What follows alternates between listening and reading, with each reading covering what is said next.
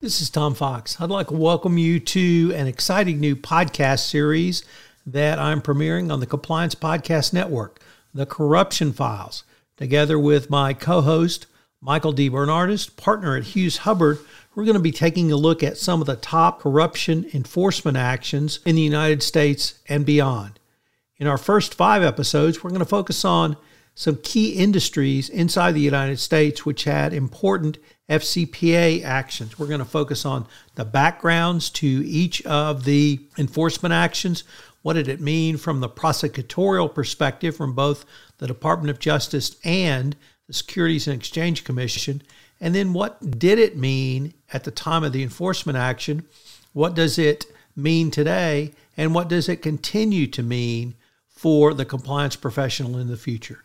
I know you'll enjoy this great new series, The Corruption Files.